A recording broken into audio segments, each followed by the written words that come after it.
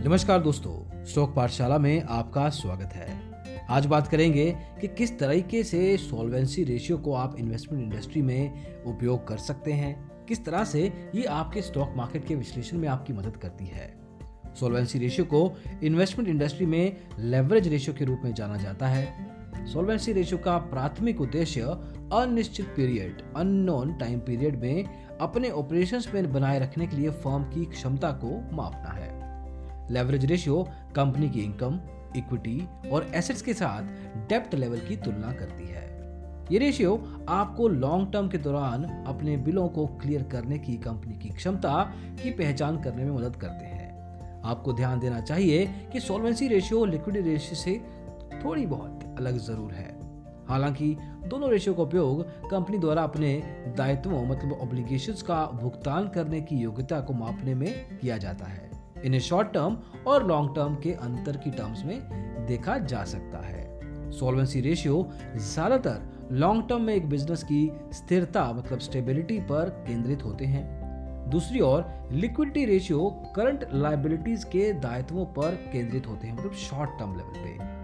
Leverage ratio आपको business की क्षमता से संबंधित इंफॉर्मेशन मतलब जानकारी प्रदान करता है ताकि पेमेंट क्लियर हो सके और इसके लॉन्ग टर्म दायित्वों का भुगतान भी किया जा सके। यहाँ बैंक, क्रेडिटर्स और बॉन्ड होल्डर्स को आउटस्टैंडिंग ऑब्लिगेशंस या दायित्वों को खत्म करने में सक्षम होना चाहिए।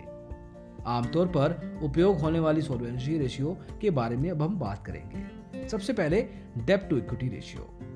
ये एक प्रकार की सॉल्वेंसी रेशियो है जो कंपनी के कुल कर्जे के बीच कुल बिजनेस इक्विटी की तुलना करती है।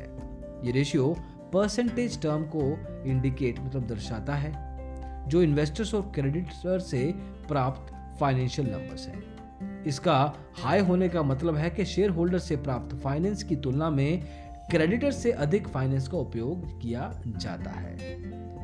इक्विटी रेशियो में डेब्ट प्राप्त करने का फॉर्मूला है कुल लायबिलिटीज को अगर आप डिवाइड कर देंगे कुल इक्विटी के साथ तो आपके सामने ये रेशियो आ जाएगी। इक्विटी रेशियो में डेब्ट का विश्लेषण करते समय एक की वैल्यू का मतलब है कि क्रेडिटर्स और इन्वेस्टर्स दोनों के पास कंपनी की एसेट का बराबर हिस्सा है।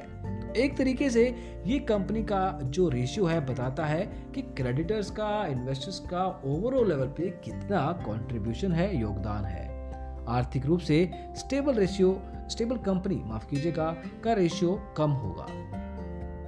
इक्विटी रेशियो ये एक सॉल्वेंसी रेशियो का एक और उदाहरण है जो ये बताता है कि बिजनेस ओनर्स के इन्वेस्टमेंट द्वारा कितनी एसेट्स बनाई गई हैं। ये कंपनी की कुल इक्विटी कुल एसेट्स की तुलना के माध्यम से प्राप्त करता है। ये रेशियो किसी कंपनी की दो प्रमुख फाइनेंशियल विचारों को उभारने में महत्वपूर्ण है। सबसे पहले ये उन एसेट्स के नंबर्स को उभारता है जो इन्वेस्टर्स के मालिकी की है मतलब ओनरशिप की है।